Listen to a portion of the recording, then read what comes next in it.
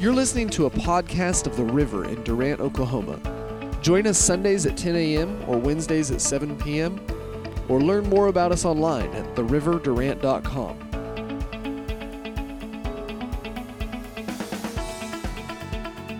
We're going to be talking a little bit today. Everybody is familiar with the story of Joseph in the Bible in Genesis chapter 37.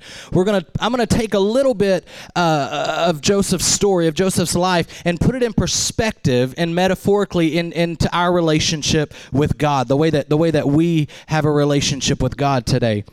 So I want you to turn to your Bibles in Genesis chapter 37. Did you bring your Bibles this morning to church? 3 of you did. Did everybody else bring their Bible? I'm just kidding. Totally kidding. I was preaching in Gainesville last week, and this guy interrupted my sermon to let me know that he was not texting, that it was his Bible on his phone. Because I guess maybe I was looking at him weird. I'm not sure. But anyway, as long as you have it.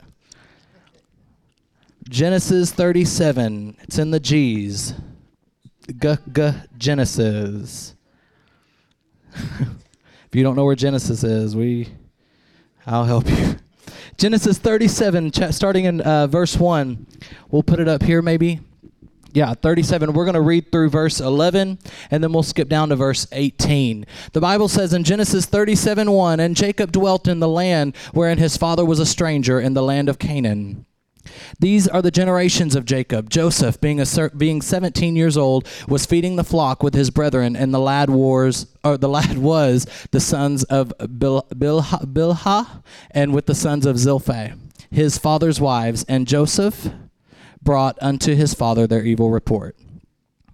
Now Israel loved Joseph more than all of his children, because he was a son of his old age, and he made him a coat of many colors.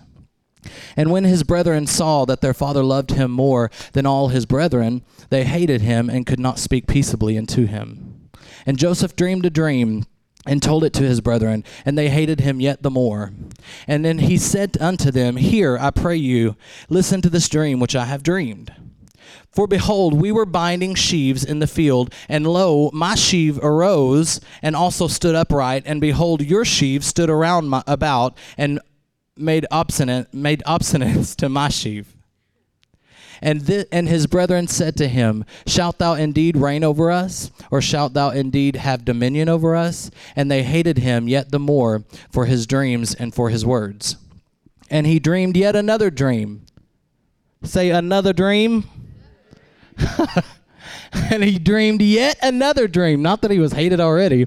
He dreamed another dream and told his brethren and said, Behold, I have dreamed a dream more. And behold, the sun and the moon and the 11 stars made obstinance to me. And he told it to his father and his brethren. And his father rebuked him and said unto him, What is this dream? What is this dream that thou hast dreamed? Shall I and thy mother and thy brethren indeed come to bow down ourselves to thee? And his brethren envied him, but his father observed the saying. Verse 18.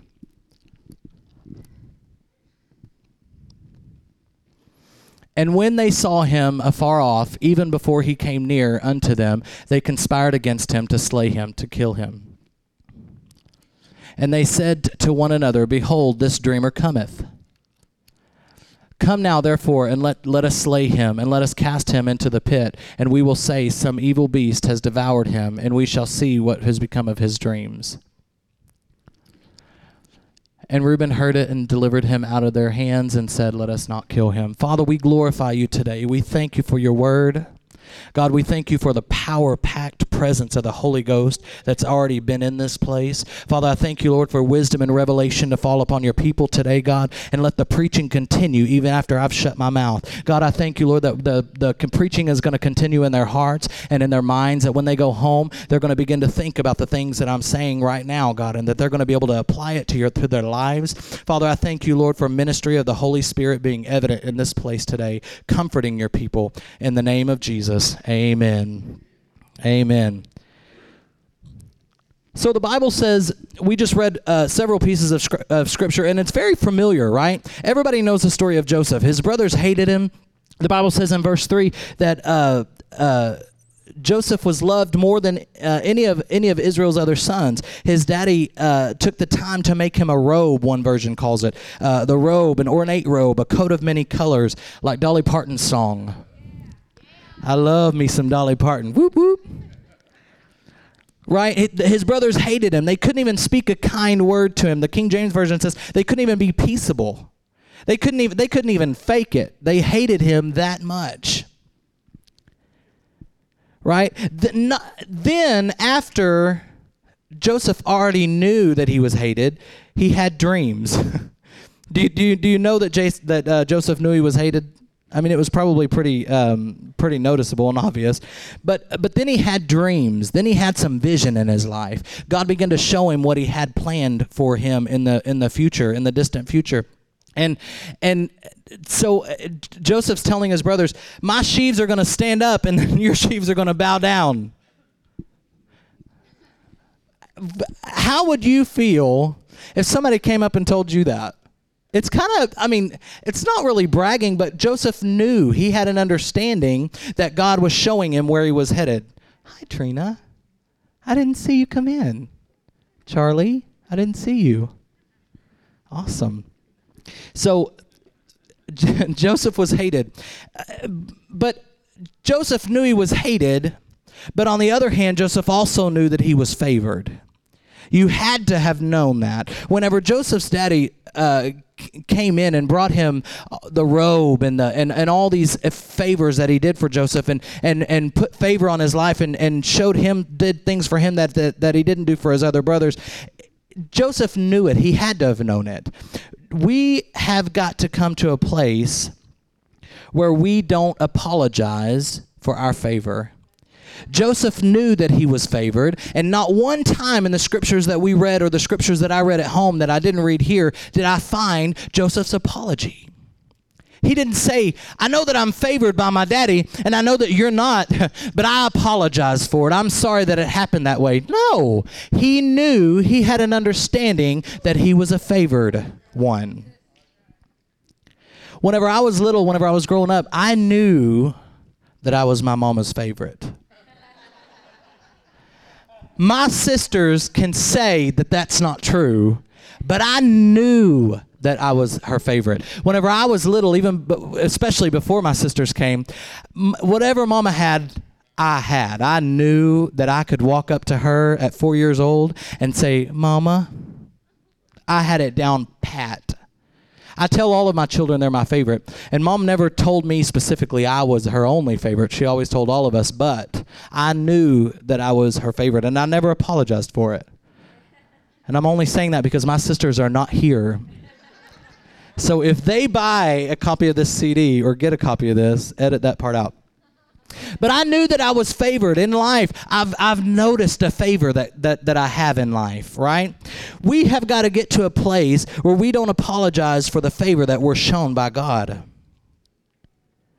There's nothing wrong with recognizing your favor. Joseph had to have known he was favored because of the things that Jacob, his daddy, or Israel, which his name was changed to later, showed him. He knew that he was favored of his daddy. There's nothing wrong with knowing and recognizing how much favor God shows you. Come on, how much God loves you, how much God blesses you, how much favor you get, how prosperous your life is. Recognizing the junk and the hell that he brought you out of to bring you to where you are today. The favor that God is showing you. Am I talking to anybody here today? The favor of God follows us. In the same aspect that Joseph was his daddy's favorite, you are God's favorite today. Come on, tell yourself, say, I'm God's favorite. Tell your neighbor, I'm God's favorite. John, listen to this. This is amazing. John the disciple made a point to call himself the disciple that Jesus loved. Not once, not twice, not 3 times, but we found 4 passages of Scripture. I found 4 times where John makes a reference of being the disciple that Jesus loved about himself. Basically saying, I'm God's favorite. I'm favorite of the Lord. I am God's favorite. I'm the disciple that Jesus loved. Now, if nobody else is going to say it about you, you might as well say it about your own self. John had a revelation of that. We've got to get that in our spirit today. Nobody else is going to walk up to you and say you're God's favorite. You got to encourage your own self. I'm God's favorite today. Right now, I'm God's favorite. In John chapter 13 and John chapter 19 and twice in John chapter 21, John says, I'm God's favorite. 4 times. There are those around you that are much like Joseph's brothers who will see your favor and hate it out of jealousy. Have you ever had anyone around you that you recognized was jealous of your favor? That didn't really understand it? That just wanted you gone just because? Because they recognize and see the favor that God has bestowed in your life. Just as Joseph's brothers saw his favor and hated him for it, you will be hated by those around you in some instances. Matthew 10:22, Jesus even tells his disciples, you'll be hated because of me. When he's given them instruction on sending them out, he forewarns them. It is what it is. You're going to be hated because of me. Some people will rise up against you just because of me. Just because of me. It has nothing to do with you. Remind yourself today, it has nothing to do with you. It's only about what the favor that follows you. It's not you they hate. It's the favor that they don't understand. Now, to me, Joseph's daddy was not just a measly little guy. I mean, in 28, I think, or 38, God changes his name from Jacob to Israel because he had wrestled with God and man and had overcome. He wasn't just a measly little guy. He was a patriarch in his own right, the Bible calls him. So he was a man of God, a ruler, a chief. And so, in my opinion, whenever I read the scripture, it seems out of character for a man of that stature to take the time out to make his child a robe. I wouldn't see someone that the Bible describes as Jacob, Israel, to get out a needle and thread and take a minute, take time out of his schedule to sew a coat of many colors, to take pieces that were important to him and put them into a garment for his child, his son, to wear, his favored son to wear. In the same aspect, from the outside looking in, not knowing what I know now, God's character in the ruler of the universe, the creator of all things, the good, the big caller of the shots, if you will, I would not see him taking time to show us favor. To me, again, that's not the way that it is. I mean, we're not low on the totem pole in his eyes, but from the outside looking in, you would assume that it would seemingly be out of his character. But that's how important we are to God. That's how much he loves us. That's how much he favors us, because he shows favor in our life constantly. Are you hearing me today? The creator of the universe, the chief, shows favor to you because he loves you that much. We have favor with God Almighty. It's not the way that I'm thinking from the outside looking in. He loves us. He cares for us. He has us seated with Christ in heavenly places. Somehow, the creator of the universe has credited us with the same things that Christ is credited for. The things that Jesus did has been credited to us. How amazing is that? I'm just seeing you look at me, and I'm hoping it because you're just amazed at this, because I need somebody to shout amen or something. Let me know you're there. God is a good God, and he does good all the time. We have favor with God Almighty. Psalm 5 and 12 says that the Lord blesses the righteous. Say, that's me.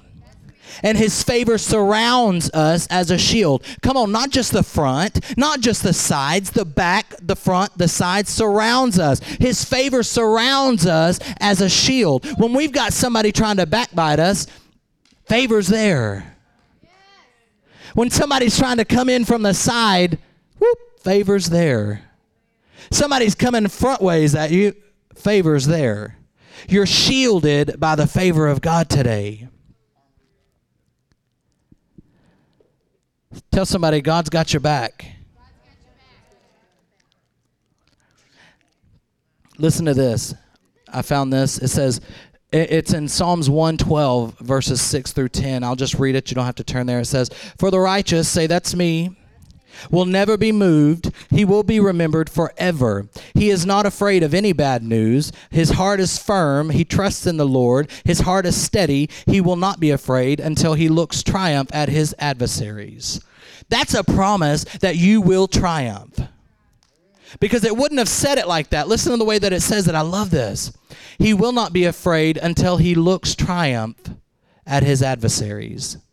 He has distributed freely. He has given to the poor. His righteousness endures forever, and his horn is exalted in honor. The wicked man shall see it and is angry.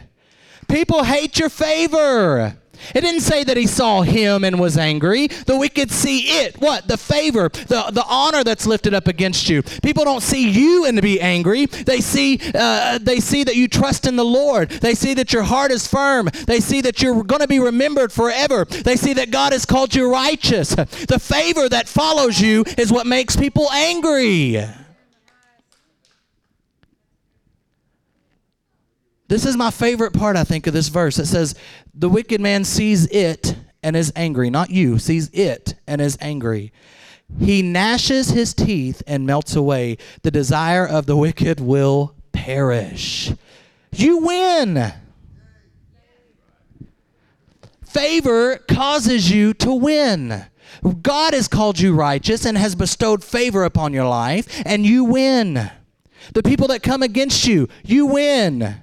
You will triumph over your adversaries, the people in wicked places that come against you.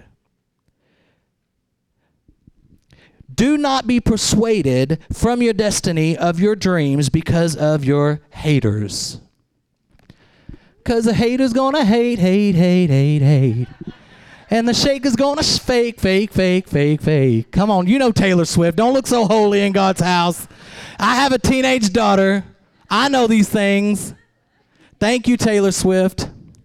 Get that song, even if it's just that little chorus. I don't know what the rest of it says, but I know that one, because the hater's going to hate. Walk out your destiny singing, the hater's going to hate.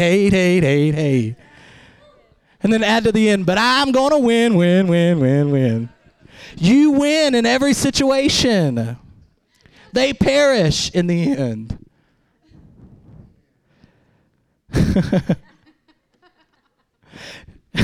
You might say, but Casey, I can't shake it off because you don't know what they've called me, or you don't know what they said about me or said about my mama. The book of John chapter 14 and verse 26 says that the Holy Ghost will remind you all the things God has said about you, or what God has said about you or to you or for you or over you.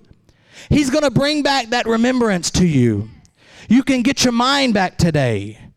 I hear people saying, you're going to make me lose my mind. I got an email the other day because I'd made a mistake at work. And my email, the lady that was sending me the email said, you're going to make me lose my mind. And I was like, no, I'm not. It wasn't that big of a mistake, but anyway. But the Holy Ghost will bring back to your remembrance, the Bible says. You can't listen to the opinion of man, but only remember what the Holy Ghost tells you that God has called into your life. I've said this once, but I'm going to say it again. God has had a plan for your life way before other people's had an opinion about you. God had a plan before other people's opinion. Walk out your destiny in the favor that God has put upon you, and remember that you win all the time. Joseph had dreams given to him by God, showing him his destiny, showing him where he was headed. And had he listened or been persuaded by his brethren, the people that were close to him, the people that he probably loved at one point, the people that whenever he was a baby growing up, they might have helped him walk a little bit, the people that whenever he was little before they hated him because of his favor, whenever he was little, maybe that they had said, come on, Joseph, sit on Bubba's lap, sit on Bubba's knee. The people that were closest to him at one time probably hated him. Had he listened to them or been persuaded or been affected by their words or their unpeaceably actions, the Bible says that they weren't even able to be peaceful, couldn't even fake it. They hated him. Had he been persuaded, it would have drastically changed the outcome of his life. The Bible would have been written a little bit differently. It would have changed drastically. One of my favorite things that we read earlier today is that the Bible says that when his brothers saw him coming from afar off, because Joseph had to go find them. They weren't even where he thought that they were, right? So it almost makes you wonder if he knew that their father was going to send him looking. I mean, they're like, let's just ditch him and go somewhere else. Let's go over here instead of where we were supposed to be, because I have an inkling that Joseph is coming. But Joseph had to go find them. And whenever the Bible says that whenever his brothers saw him coming, that they said, "Oh, here comes the dreamer," mocking him. Oh, here comes the dreamer. I don't know about you, but that would get me excited if somebody saw me coming and said, "Oh, here comes the dreamer." Here comes the dreamer. You have dreams in your life. You have visions that God has given you. You have things that you know that you're supposed to walk out, but you cannot listen and be persuaded by the people around you. Here comes the dreamer. Somebody said that to me, I'd say, look out, you better be scared now, because right now it's just a dream. Wait till it turns into vision, and then wait till I walk it out. Watch out, world, watch out, devil, here I come with a dream and a vision that I'm walking out. I'm not going to be persuaded by the nonsense. Haters going to hate.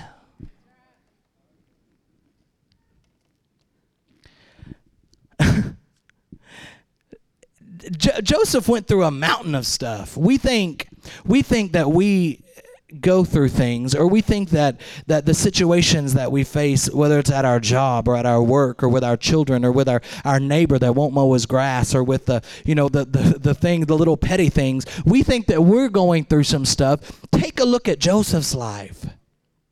Take a look at the things that he walked through to get to where he was headed. All holding on to the dream. Not only was he hated by his brothers, they mocked him when he had his dreams. They had plans of murder against him. Their own brother, they had plans of murder against him. They threw him in a pit because one of the other ones said, well, let's not kill him. Let's just, get rid of him. We don't have to kill him. We don't have to take his life. Let's not hurt him. Let's just, hurt his feelings. So they put him in a pit, a cistern that didn't have any water in it. Then he was sold to the Ishmaelites, who sold him to Potiphar. He had a hard journey. He had a journey that he went through. But I want you to look at something with me. Tell somebody, favor follows me.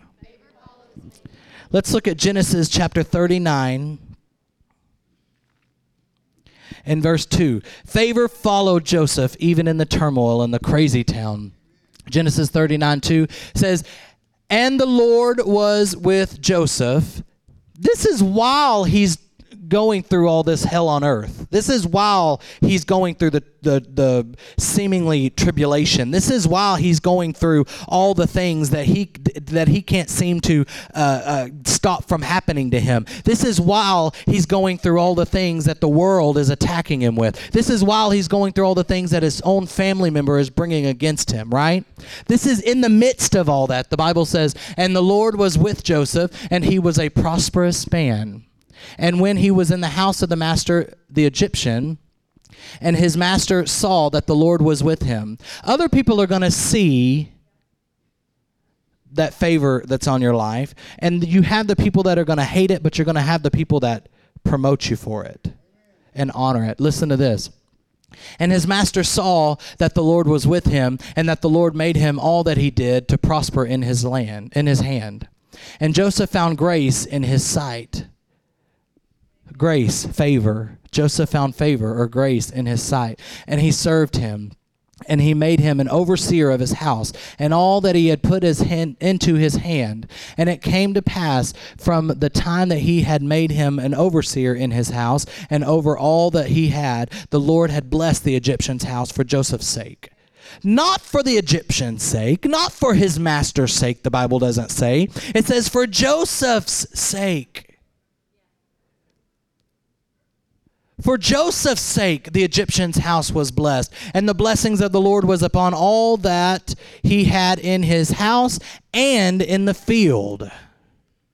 His crops, his prosperity, everything that he had was favored, not because of anything that he did, but because of Joseph. Because Joseph just happened to be there. Talk about being at the right place at the right time. I think that some people need to give us a check just for being around us.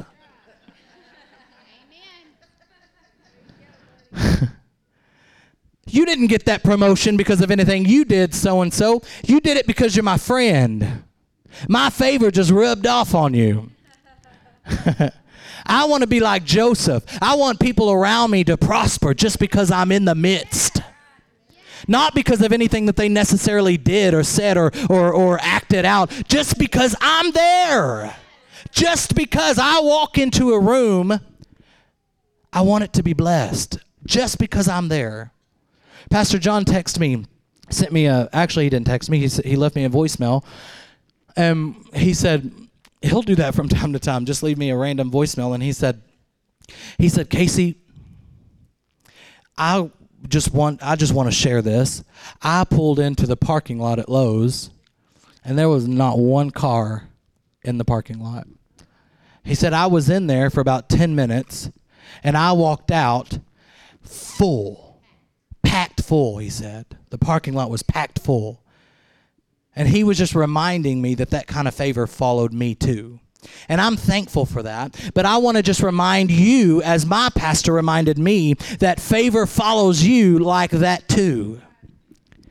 When you walk into a place, blessing shows up just because you're there. Tell somebody, just because I'm there.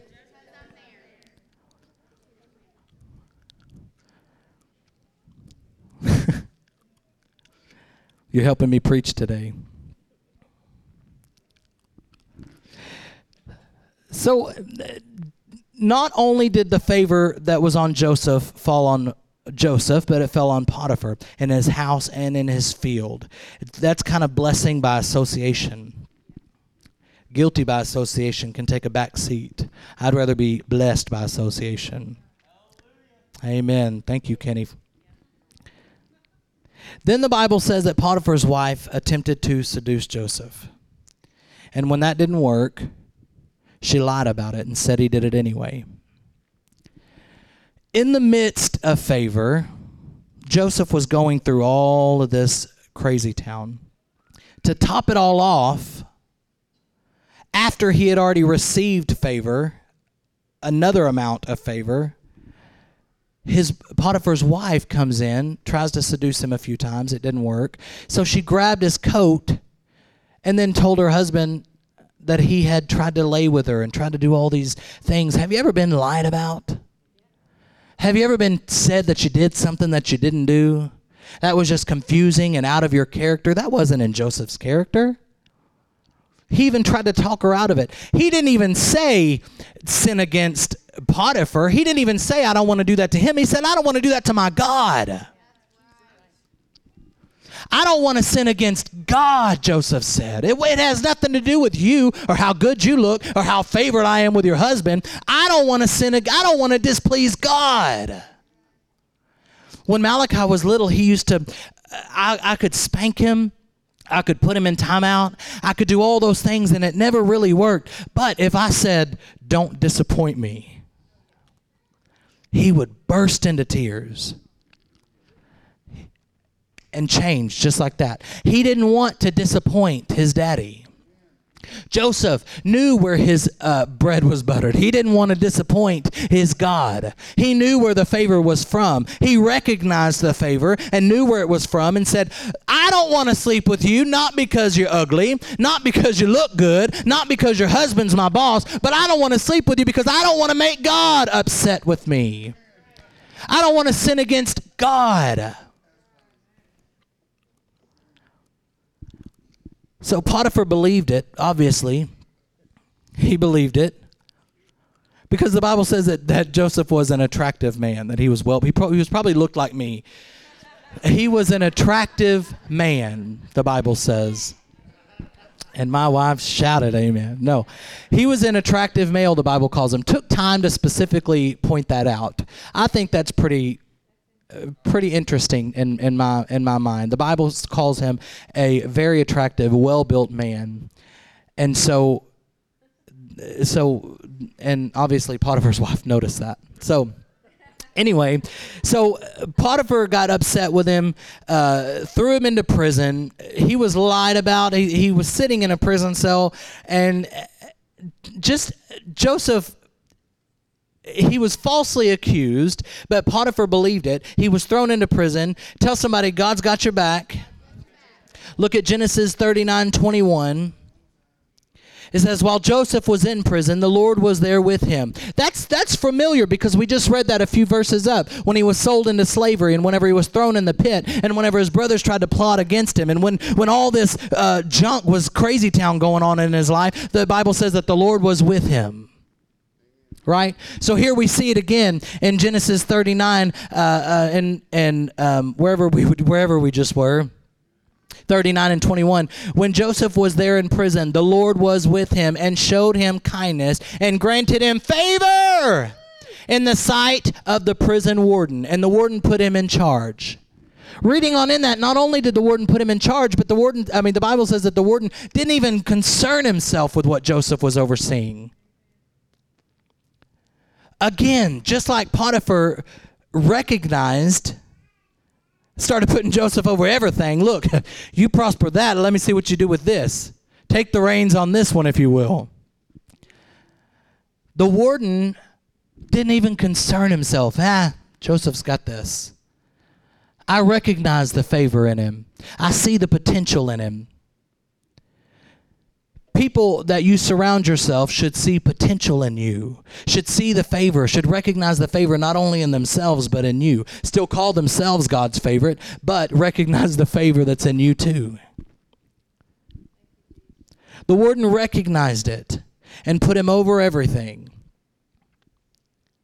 And because Joseph succeeded in everything that he did, the Bible says. Tell somebody that you haven't told yet, favor follows me. He's a good God, and he does good all the time. We ought to wake up every morning, and I hear it as a cliche, but I mean wake up every morning and really, really declare with your own mouth, this is the day that the Lord has made. I will rejoice and be glad in it. Don't think about your situation whenever you're saying it, because that limits it. Right? This is the day that the Lord has made. I choose to, no matter what situation I'm facing, no matter what the world looks like around me, no matter what my mother just told me, no matter what my wife just did to me, no matter how much my kids are fighting, I will choose to rejoice. This day. And if you say it every day, you'll be talking about that day. This day I will choose to rejoice. No matter what's going on around you, choose to rejoice. What he does do, he does not cause all the negative things. Let me say that. I'm sure that you know it, but I'm reminding you so that you can tell other people who are misled. God does not cause negativity in your life. The Bible says that Jesus went about doing good and healing all. Doing good and healing all. God sent Jesus of Nazareth, the Bible says, to do good, right? So he is not a bipolar God that is going to put you in hell in a situation and then give you a way out. Are you hearing me? He's not going to say, let me strike you with this, and then I'm going to give you a way out. I changed my mind. You've been there a couple of days. You've learned your lesson. When people face a sickness, and then I've heard people say, now listen, I've heard people say this that I looked up to growing up, that ministered to me whenever I was in church, whenever I was little in children's church and in youth, that God put sickness on you to teach you a lesson. Or God puts situations in your life to teach you a lesson. God does not put them there, but he uses them for your good. He turns it around because he's that good. He does make it work for your good. He does not cause it in your life. Romans 8:28 says that we know in all these things work out for our good, work out for the good of those who love God and have been called according to his purpose. All things work out for your good. All things. Even the good works out for your good. It didn't leave that out. The good can get better. All things work out for your good. The good, the bad, everything works out for your good. The false accusations work out for your good. The hatred and jealousy of others work out for your good. The coworker that's lying about you works out for your good. You're going to be favored. The lady that cut you off on 75 will work out for your good in some way because the Bible says it. Everything that you find yourself in works out for your good. I love that. The good can get even better because it says all things. Good is included in that. All things work it out. Embrace God's favor and watch it turn everything out, turn it around for your good. We're familiar with the great exchanges that the Bible teaches. And, you always hear the same few, which is great. I have a few sayings and a few verses that are my go-to because they've meant so much to me in my life, and I always want to speak them out every time I get an opportunity. But some of the few things that we are always taught and always reminded of are a few of the exchanges. He became wounded so that we could become healed. He became poor so that we might become rich. He became sin so that we be called the righteousness of God in Christ Jesus. He died so we could live. Weeping endures for the night, but your joy is just around the river bend. Anger is for a moment, but his favor is for a lifetime. We hear all those things, right? I want to introduce you to one more that I've known but never really heard anybody say or heard anybody point out. It says in Psalm 68 and 19, how many of you know that we're not meant to bear our burdens? The stuff that's against us in life, like I said earlier, isn't really even about you. It affects you because you let it. But it really has a lot larger picture. It's about stopping you or preventing you from your purpose. It's about the favor that's on your life. It has nothing to do with you. Be encouraged in that a little bit if you can. Keep that in mind. It's nothing to do with your physical body, with you. It's about spiritual warfare. Psalm 68 and 19 says, "Praise be to the Lord, to our God and Savior, who daily bears our burdens." In 1 Peter it says, "Cast your cares upon the Lord because he cares for you." Now listen to this. If daily God bears our burdens, if we say to him at night, "God, your word says that you bear our burdens. I'm giving it to you right now." Parrish and I have been praying that at night together recently. We always pray together, but we've been adding that in there. We lift up our burdens to you, God, because in the same realm in Lamentations 3, it says that God's mercies are new every morning. Great is thy faithfulness. So that's another great exchange that excites me, because not only are we giving our burdens to him, but he's bestowing mercies. We're exchanging burdens for mercies daily, because every day God bears our burdens, the Bible says in Psalms, and every morning, every day, new mercies arrive. It's another great exchange. Embrace that in your life. I dare you to start declaring that over your life. God, I'm giving you my burdens and receiving your mercies. See how much stress that relieves off of you. You know, it's a proven fact that stress and worry causes not only your mind to be stressed out and to be sick, but your physical body.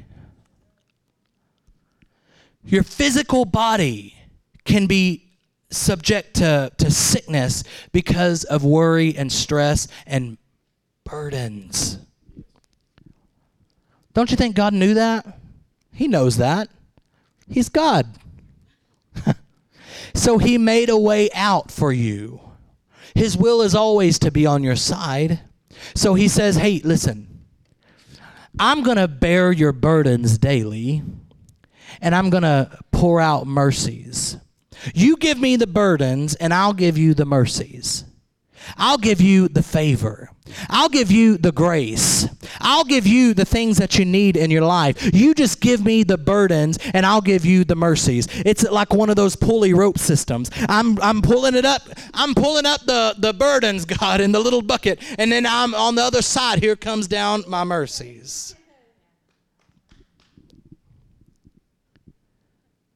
Daily bears.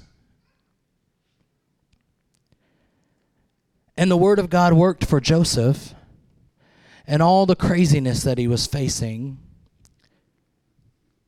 worked out for his good, because his dreams were fulfilled. The things that God had given him wasn't just in vain. The things that God had given him was a preview of the things to come. He knew that he would be in a place of authority. And he got there, ruler over Egypt, second in command. His dreams and his plans were fulfilled when he became that, just as God showed him. You may be holding on to something today that you know that you're supposed to be doing, or a place that you know you're supposed to be. Hang on to it. Don't be persuaded by others. Don't let the negativity and hatred come against you. Don't lose heart. Do not be weary in well-doing, the Bible says. For in due season, in the season that's right. I preached one time about God's timing is not always yours, but it's always on time. That's the same thing could go with this too. You have a specific time frame in your mind that you're trying to rationalize, but we forget that we're not God. We forget that God has it planned out and worked out to benefit the kingdom. So hang on to it. Let's read in Genesis 45, starting in verse 1. What's remarkable to me in this is that when his brothers bowed down, we're about to read what happened after. When his brothers bowed down, the Bible says that he wept uncontrollably. And I've read that before, and I used to think that it was because, that he maybe felt ashamed or felt like he was, maybe he was at a place that his brothers weren't yet, and he felt sad for him. But then I remembered, no.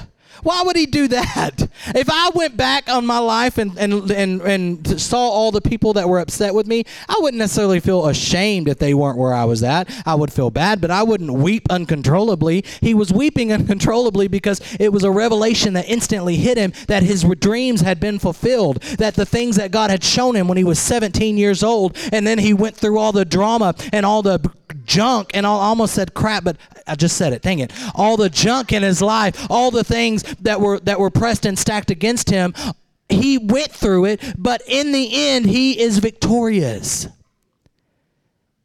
He realized and had an instant connection that God, your word is true. You gave me the dreams, and now I'm seeing them fulfilled. I'm in the moment where now it's happening. Let's look at Genesis 45. Then Joseph could not refrain himself before all them that stood by him, and he cried. One version says, wept uncontrollably. And he cried, cause every man to go out from me, and there stood no man with him, while Joseph made himself known unto his brethren. And he wept aloud, and the Egyptians and the house of the Pharaoh heard. And Joseph said unto his brethren, I am Joseph. Doth my father yet live? Is my father alive? Right? He says, it's me, Joseph. And his brethren could not answer him, for they were troubled at his presence. And Joseph said unto his brethren, come near me, come in close, and I'll punch you in the face. No, that's Casey's version. Let's get back to the King James. Come near me, come in close, another version says. Come in closer to me, I pray you. And they came near, and he said, I am Joseph, your brother, who you sold in Egypt. Read on. Now therefore be not grieved, nor angry with yourselves, that ye sold me hither, but God did send me before you to preserve life. For these 2 years hath the famine been in the land, and yet there are 5 years in which there shall neither be earing nor harvest. There was a bad time that was going on at that time in Egypt, but in Joseph's position, he had a way to help them. He sent for his father, right? He said, tell dad to come here. He didn't know anything about it, but even though you've done all this to me, again, favor was upon them just for being there at the right time. When we receive favor, we need to use it to help other people. Even those that came against us, when it didn't seem at that moment that favor was there.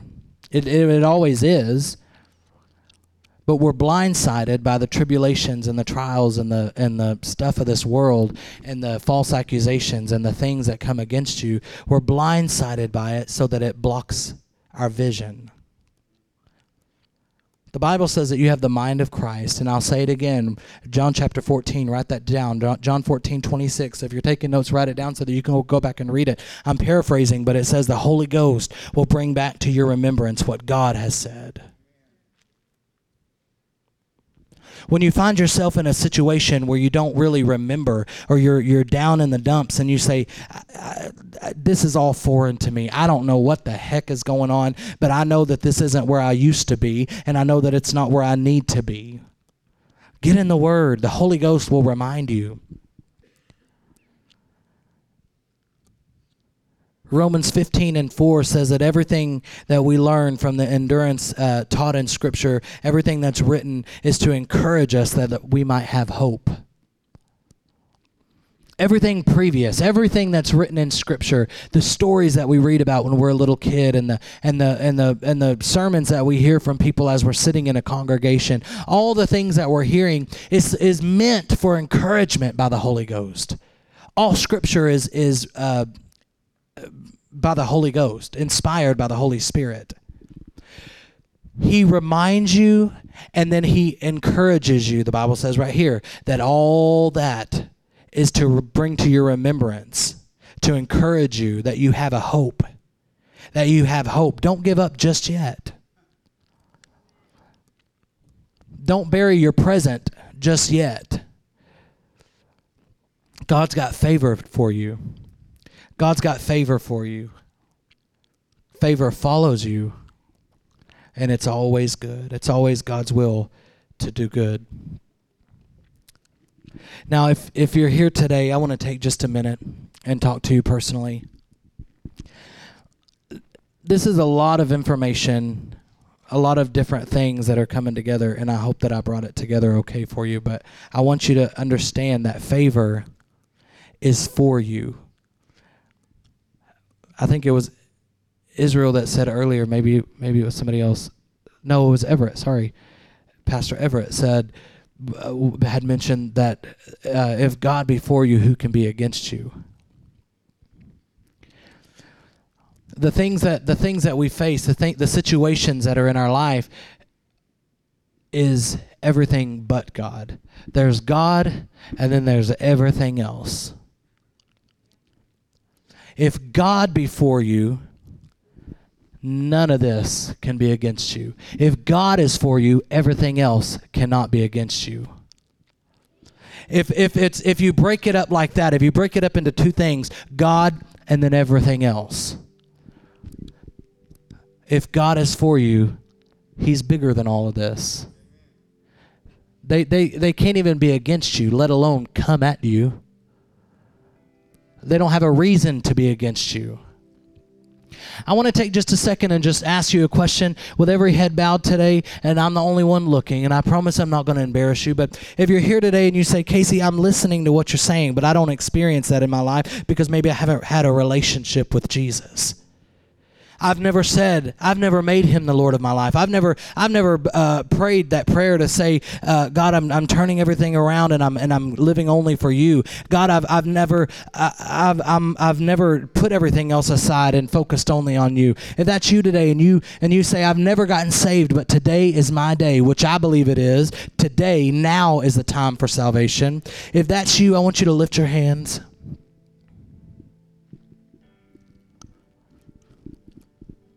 Thank you. I want you to just think about it. Give yourself just another minute. If you're saying, I want Jesus, but I don't really know how to do it. Again, I'm not going to call you up here. I'm going to talk to you from here. Lift your hands for me. I don't know how to do it. It's not something that I've ever realized until now that I want to do.